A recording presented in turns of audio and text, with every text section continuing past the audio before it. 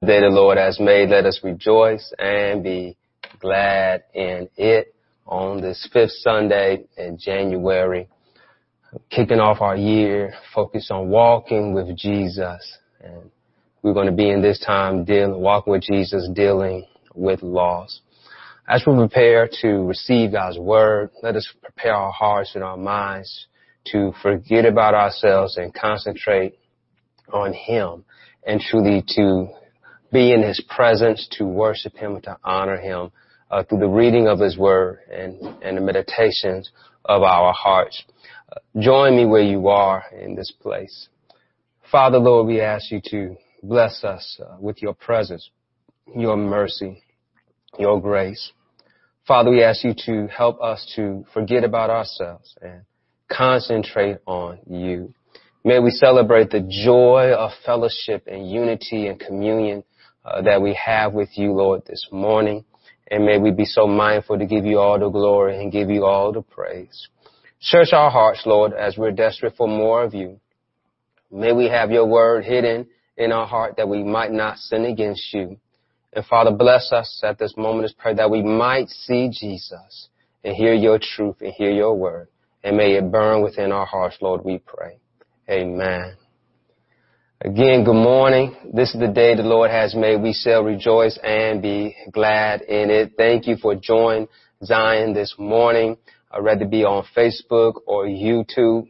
Encourage you to subscribe and like our page, share this message with someone else. Also, you can log on to Zion's website and stay connected with us and download our app, and also opportunities to be able to give to our ministry as well as we continue to building a better community, working in our community, serving for God's glory.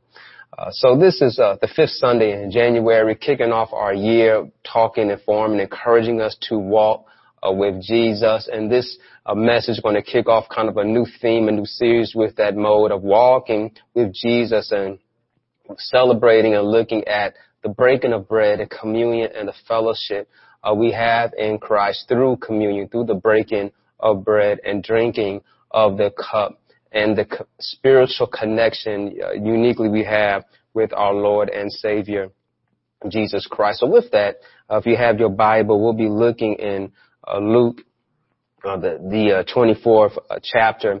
As we look at this text, we'll be looking the road to Emmaus and looking at Christ's interaction with these two disciples. And we're going to spend our time in this area. We'll be looking primarily today at verses 13 to 16 and adding on to verse 17, but looking at this text and how Jesus has a relationship with his disciples. And I want to encourage us that this relationship we have with Christ is something we can fall back on. It's something that keeps us connected and related to him. And there might be someone who does not have a relationship with Jesus. And so may we serve our relationship with Christ as an introduction, as a way to introduce them to who he is, to show him how he has impacted our lives and how they too can have a connection and an interaction with Christ. We know how our lives benefit from having Christ in our lives. Definitely in times of hardships, in time of loss, in time of pain, in times of adversity, to have hope, to have love, to have peace, to know his grace and to know his mercy helps us to come through some of those hardships in our lives. And so I want to encourage us that as we have this joy and we have this peace because of the relationship we have with God the Father, God the Son, and God the Holy Spirit, because we confess Jesus Christ as our personal Lord and Savior, may we be able to share that same joy and that same comfort, that same peace with those who do not know him, so that they might come to know and have relationship as we continue to build this kingdom for the glory of God's kingdom. And so thinking about this, thinking about how we have relationships, how we introduce people to our friends, and how we've come to know people because we spend quality time with them. We ask questions, we listen, we comprehend, we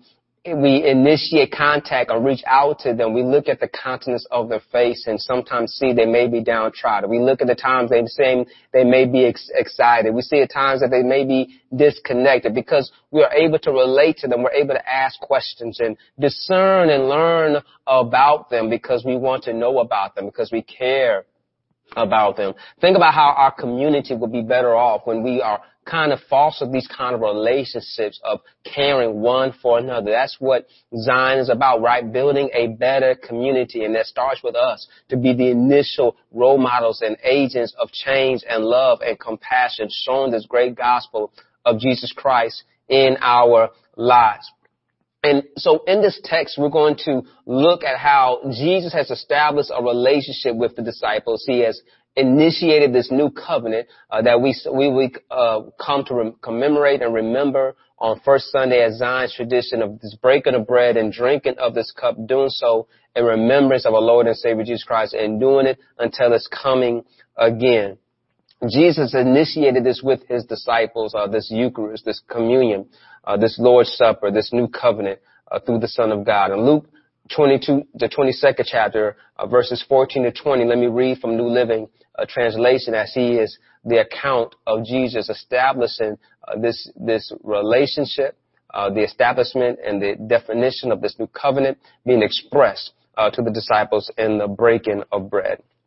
It says, when the time came, Jesus and the apostles sat down together at the table. Jesus said, I have been very eager to eat this Passover meal with you before my supper begins.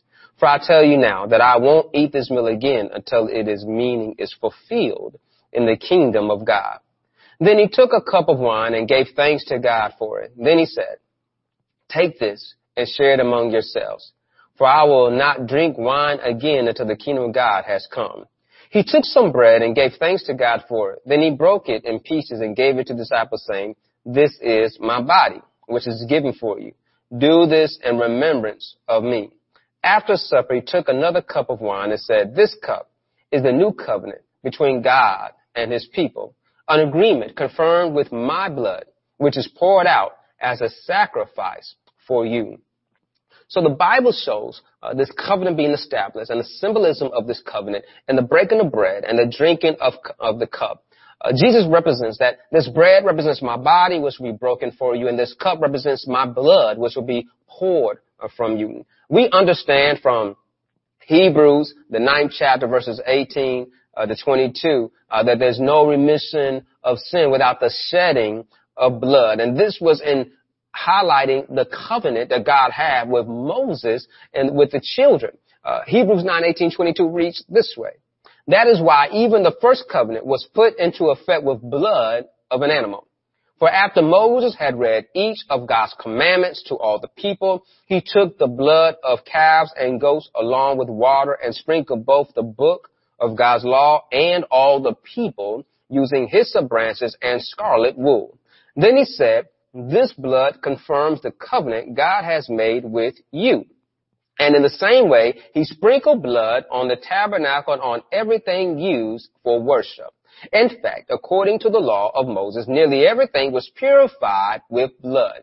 For without the shedding of blood, there is no forgiveness. And so the relationship that's being established in this new covenant signifies the relationship we have with our Lord and Savior, Jesus Christ, believing Him to be the Lamb of God who takes away the sin of the world, who died on the cross, whose blood was shed for the remission of our sins so that we might have a right relationship with God. Another thing to remember about covenants, that is two sides. There's a side of agreement and a pact of two parties. God is showing that He is willing to accept us into the kingdom of God by us accepting Christ as our Lord and Savior. And accepting Christ as our Lord and Savior also inquires and demands that we follow His commandments. We follow His laws. We follow His precepts. And now we are blessed that we're operating now under the law of grace because of our Lord and Savior, Jesus Christ. And so we want to walk in step and keep this relationship, this covenant that we confess to say that we have. So this covenant Jesus established, we do in remembrance of His death. And we do so until His coming back again is commemorated every time we break bread and drink of this cup signifies our relationship in this covenant fellowship we have with our Lord and Savior, Jesus Christ. There's a spiritual connection with God in this communion celebration and remembering of his death, his burial, and resurrection.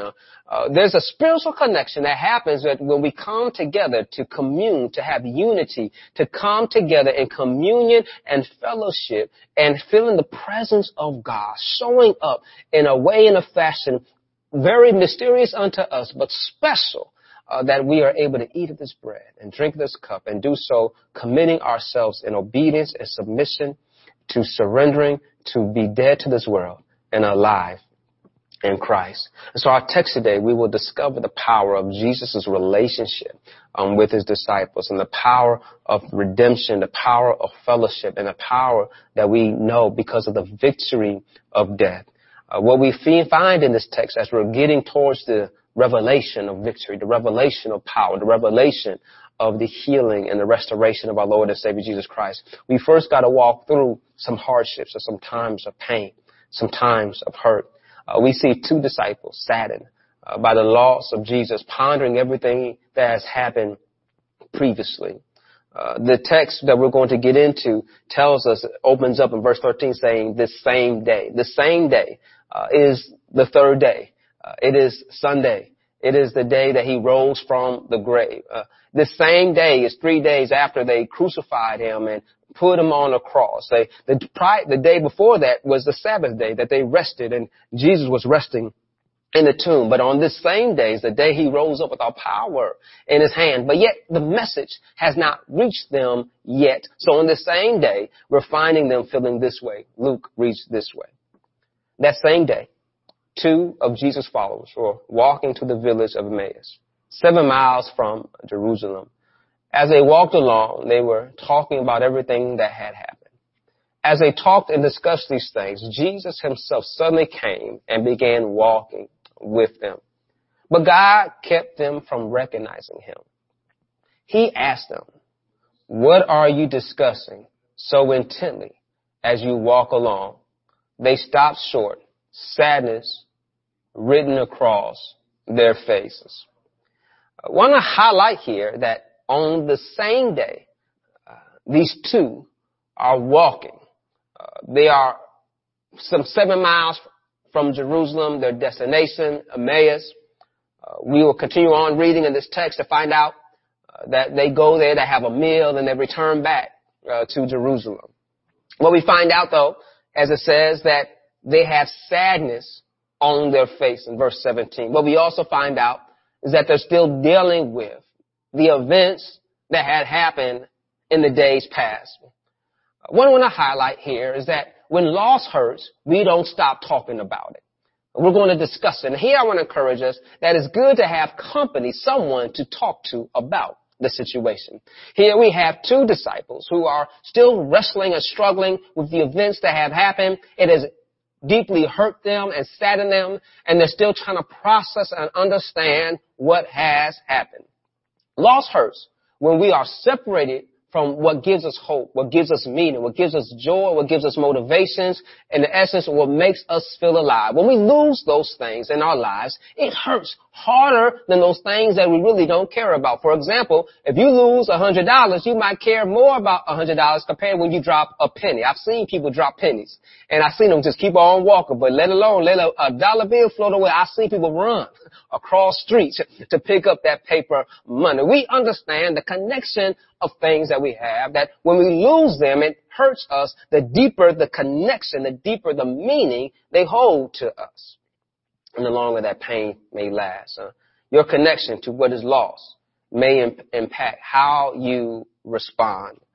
They are still hurting from their loss of their leader, of their friend, of Jesus of Nazareth. Jesus was crucified and buried in the tomb on Friday.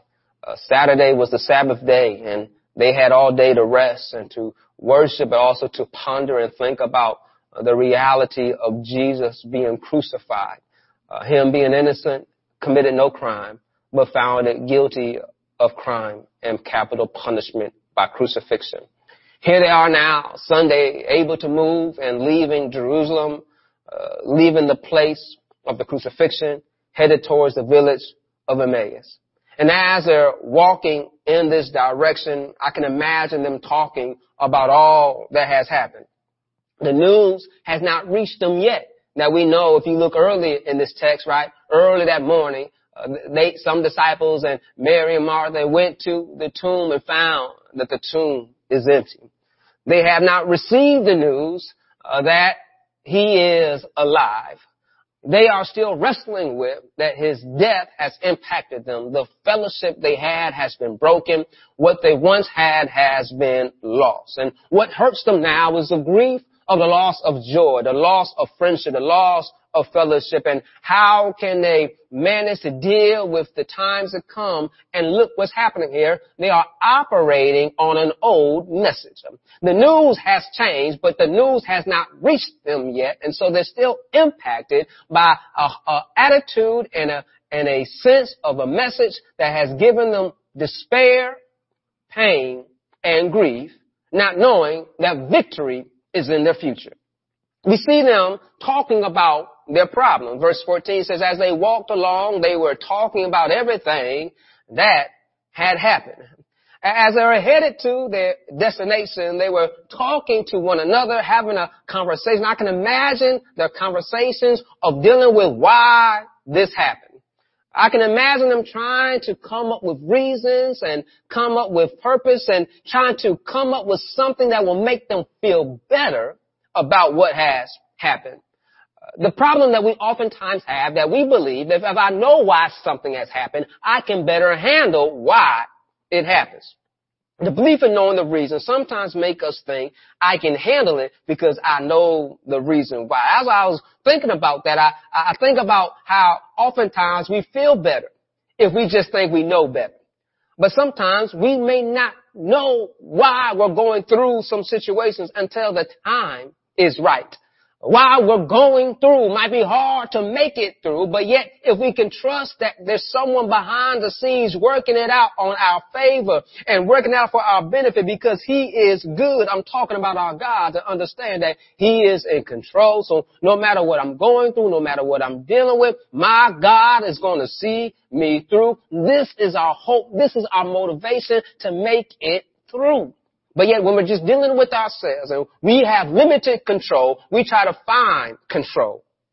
We try to find what we can understand. We try to find what we can grasp and rest and come to agreement. But when we know that God is in control and that his word is true and we're following him and keeping his word, it helps us to understand that I may not understand what I am going through, but I know that God can bring me through regardless of the adverse circumstances may come my way. Greater is he that's in me than he that is in the world. Regardless of the troubles, the tribulations, the trials that will come my way, I know I am triumphant. I have victory because God is on my side. What I want to also highlight here, that while they're discussing and while they're walking with their heads bowed down in defeat and grief and loss and pain, the text shows us that Jesus is with them.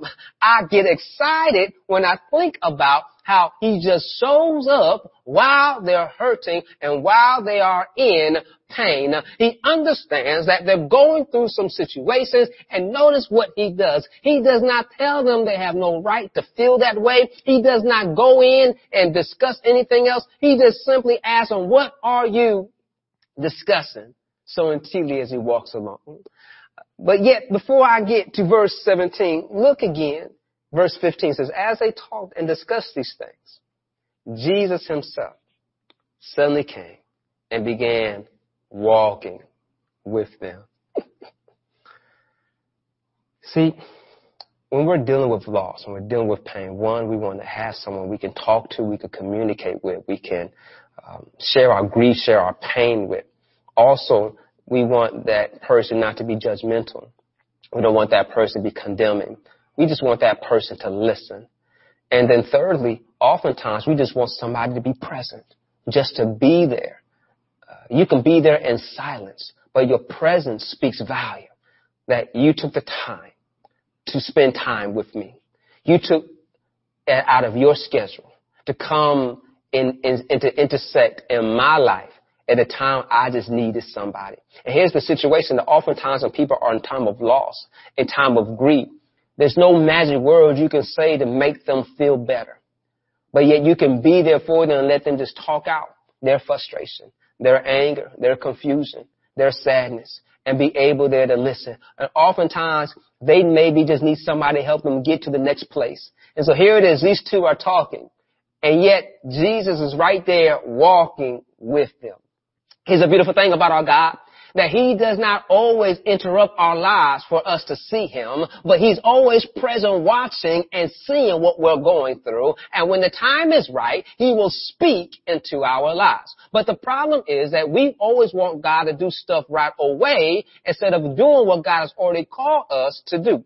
You know what's right, so do what is right. Don't do wrong and say, God, now you fix it because I messed it up. But yet may we be obedient and trust God before we make these wrong decisions and stick time and spend time in his word, spend time in his presence to understand what he calls us to do. Here we find these men troubled and hurt, not because of anything that they have done to themselves, but what was done to them was that they lost whom they loved, whom they cared, whom they were following, whom they believed to be someone special in their lives, but yet they have not fully come to understand, like the rest of the disciples, that Christ had to die and had to be buried and had to rise again.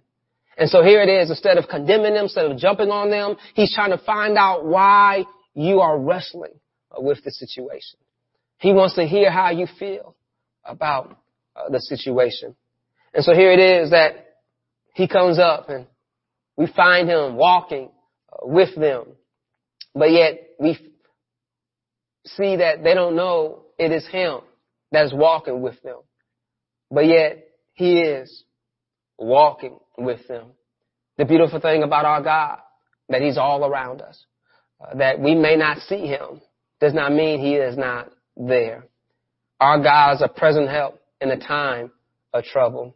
Jesus promised us that he will be with his disciples at all times. Our God made a promise in this covenant with us that he will never leave us nor forsake us. Our God rather show us his grace and his mercy than his wrath. We have a connection, a fellowship, a relationship that will cause us to give thanks in God's presence. But there's times when it's hard to lift up our heads and for us to give him adulation with a joyful heart. But yet we can also thank God that in our darkness, in our heart, in our hurt, in our pain, in our sorrow, that he's still present, that he still cares, and he's listening to us. And so they're headed to their destination. Jesus is walking with them. He is a stranger in their eyes. But yet this stranger wants to know about their lives. May we be mindful that we don't treat God like a stranger, but we welcome into our lives. We welcome into our hearts. Again, for those who know Christ, right? He's our friend. He's not a stranger. He's our Lord. He's our master. We serve him. But those who do not know him, he is a stranger. So may we introduce him to him. May we point out that he is good. May we show that Jesus is God, seated at the right hand of the Father. What we find out also here is that maybe we don't always get the answers we want while we're going through trials and tribulations. That right away we still may not understand why we're going through what we're going through. But we have this hope that we're not going through it alone. That our God is there for us. Jesus is there for us. Our faith grows from our dependence and our trust in him. And our trust in him does not mean we know everything, but we know he knows everything. And so we trust him unabashedly, full-heartedly, that he knows what's best for us. And knowing this great promise that he is there with us. And so in our times of loss, in our time of pain, may we be reminded that we can walk with Jesus, stay connected in him, and tell him all about our troubles. Tell him about your pain, your fears. Let him know. But here's the beautiful thing, that he listens and he cares, and he's able to do something about it. He's able to direct us and guide us to where he wants us to be. And so we must surrender and say, Lord, have thine own way in our lives. May we spend quality time with you.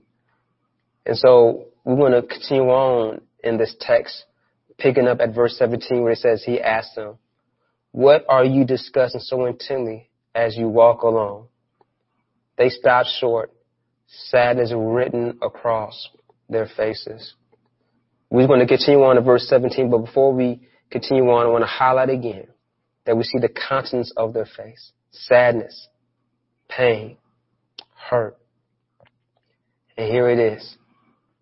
A stranger is asking them, what are you talking about?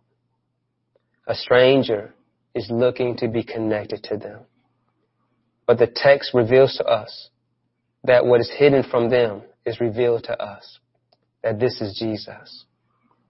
And so now that we have the full revelation through the Bible, that we know that Jesus of Nazareth is the Son of God.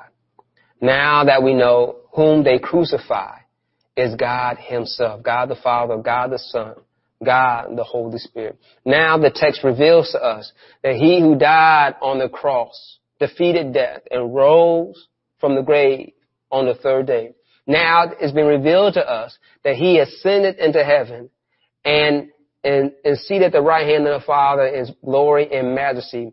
And the text reveals to us that he's going to come back again and establish a new heaven and a new earth. Now the text reveals to us that he desires for us to walk and be ready for when he shows up again. May we be ready as a bride waiting for the groom. May we be ready as a watchman at night. May we be ready because we're being obedient to the will of God. Let us remove the countenance of sadness now that has been revealed to us that he is not a stranger, but he is Jesus. So I want to encourage you in your pain and your loss and your grief that we're still recovering from year of 2020 and some earlier this year. Now, you don't have to carry it alone. You don't have to be by yourself. If you don't have someone you can call on and talk to, you can text or instant message.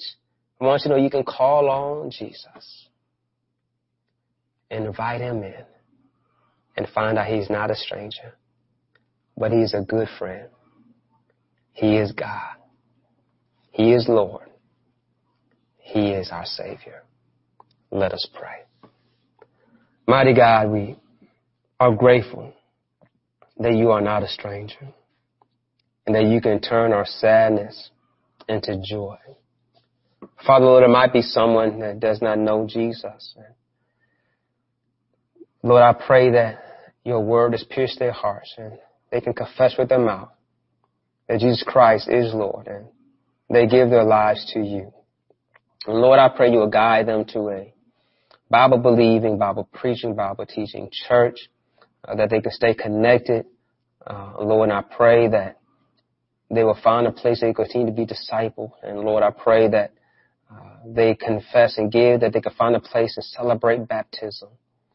And Father, we thank you for this fellowship, this communion we have with you through the blood of Jesus. And may we forever be humble and obedient and submissive to your will.